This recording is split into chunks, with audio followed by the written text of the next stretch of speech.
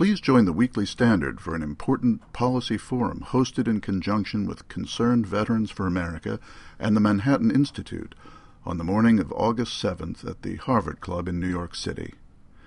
Entitled Liberty versus Security, What is the Right Post-9/11 Balance in America?, this free breakfast forum will feature an expert discussion on the subject of how we as Americans can strike the proper balance between our guaranteed individual liberties and the need for collective national security in a dangerous world.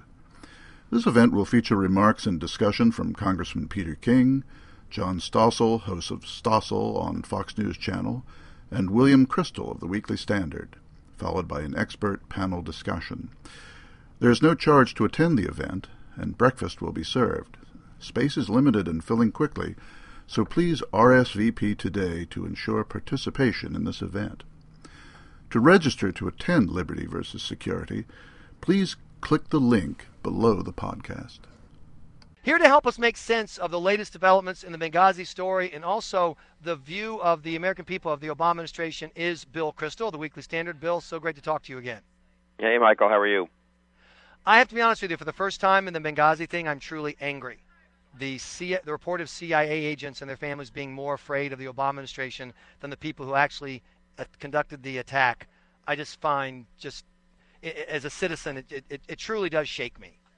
You know, and I heard, I guess it was a month ago, there was a little bit of reporting that they had CIA agents sign, what are they called, do not disclose forms, the kind of thing. And I remember thinking, I was in government, I never heard of such a thing. Obviously, you can't disclose classified material, but that you would sign a particular form about a particular set of events. Now, maybe that's happened in the past at the agency, I don't know. Maybe it's not true that they had them sign these forms, but if you put together the new reporting on the incredible length they're going to keep things secret.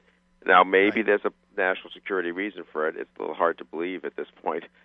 Maybe they just don't want to be embarrassed. But it is all, look, but that's a phony scandal. Aren't you aware of that, Michael? We're not supposed to be looking into it. That, the IRS, even though 4 Americans were killed in Benghazi, even though the IRS top brass were removed by the Obama administration as a result of what had happened there, they're both phony scandals, and we're supposed to move on, and no one's supposed to be held accountable. But that's why I'm mad for the first time when President Obama calls it a phony scandal. I think, well, it's just politics. You know, everything's a phony scandal. Right. And then when Jay Carney doubled down, but I didn't know then about what CNN then reported, that you have these regular, monthly polygraph tests, and that according to Congressman Trey Gowdy, CIA employees who were in Benghazi at the time have been forced to essentially go into hiding. How can my president look me in the eye and say this is phony while he's doing that to the people who were involved in the incident? Putting those two together, to me, this is a new profound level of my inability to trust my president.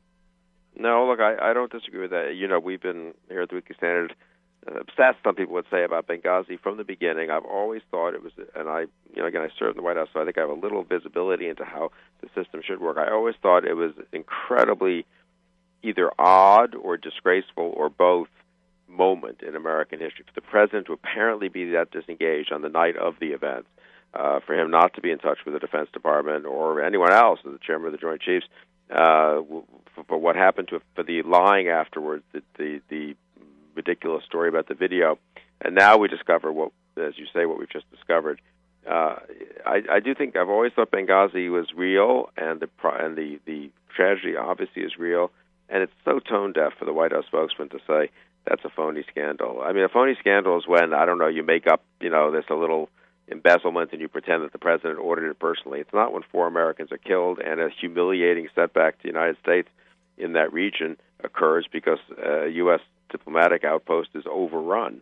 And incidentally, CNN then investigates one of the people who has an interview for 2 hours with one of the people who was apparently involved, rather a key person, and we say we just can't find him. No one's been brought to justice. I mean, and then you have the story about the polygraphs. Now, I think it's worth investigating. I think the House Republicans have done a pretty good job investigating it, actually, and I think they need to keep on doing it. The main advice I have for the House Republicans is do not let the media, do not let the administration tell you that, the IRS, Benghazi, people don't want to hear any more about that. Those are very important to continue investigating and to get shine a spotlight on. You mentioned a setback. So let's see. I remember something about resetting relations with Russia, and then I remember Yeah. a secret or an off-the-cuff comment to the Russian president. We'll be able to work with you after the re-election. And then this guy goes to Russia, and he's trapped in the Russian airport. We got him right where we want him, and now he's roaming the halls of the Politburo. I mean, it is very dangerous for people not to fear a little bit and respect a lot an American president. They don't have to love him. They can think he's, whatever they think about American presidents. But I really think we've never been in a situation like this when people around the world, friends are incredibly worried about our steadfastness, about our reliability. Enemies seem to just dismiss anything an American president says, and unfortunately with good reason. I mean, he's letting defense be gutted on his watch. He's lays down red lines in Syria and doesn't enforce them. The reset with Putin, and it's always, well, we got to try this. Of course, there are going to be consequences if Putin doesn't help us with certain things.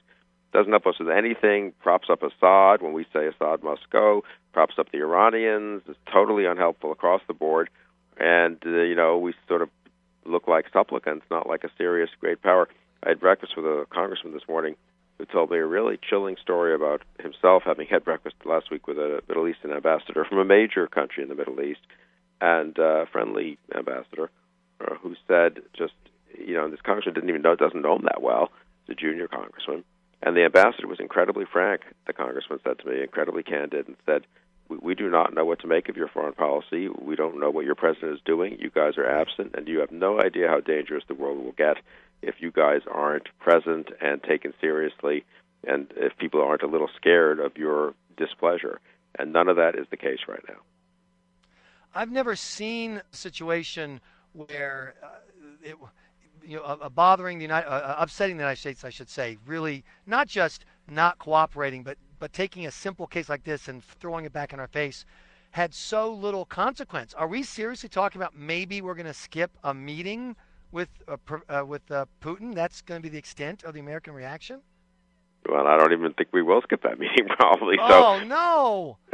But yeah, no, you're right. And again, it's any one thing. Of course, there's always maybe there's something slips through the cracks, or some individual case you don't want to take umbrage because you want to have other interests at stake. But for it to happen, the cumulative effect is getting extremely dangerous. Extremely dangerous. You announce a surge in Afghanistan. That's the good war. That's the one you're going to fight if you're the Obama administration. Well, actually, we're getting out of there too. Iraq, you acknowledge that it'd be better to have some troops there to keep it stable after the surge succeeds, even though you oppose that as senator. You're president. You just let all of our troops go, and now it's beginning to really descend into sectarian violence. You tell Iran they can't have nuclear weapons. Now you say, well, let's negotiate now that there's a new president. I mean, and again, I come back to defense, incidentally, which signals that sense. It's one thing for Congress to have some stupid votes and people to kind of demagogue a little on particular issues. For the president to just sit by as the sequester just guts defense. His own defense secretary said it's totally unacceptable. Panetta, even Hagel now says it's really, really bad. And the president has no serious proposal, shows no urgency about changing it. He still wants to spend much more on domestic discretionary. Doesn't really care much about defense. It's really it is genuinely worrisome. Well, Bill Kristol, now that you've got us all worried, we're ready for a great weekend. So thank you. Yeah, no, I'm now depressed. I got to cheer myself up here. Well, you know what? The good news is his approval rating is falling, as Jay Cost points out in the current issue of the Weekly Standard. Obamacare is really going to be a train wreck. Republicans need to be aggressive on that. They don't have to shut down the government. They need to be aggressive in trying to remove parts of it, delay and stop parts of it, key parts of it, like the individual mandate. And I think the good news is Republicans will do well in 2014. I think conservatives will do well. And I think Obama is making the case for a strong, limited government, national security conservatism, but domestic policy and abroad. It's just we got to make it through 3.5 more years of Obama, unfortunately. Bill Kristol, thanks so much for your time.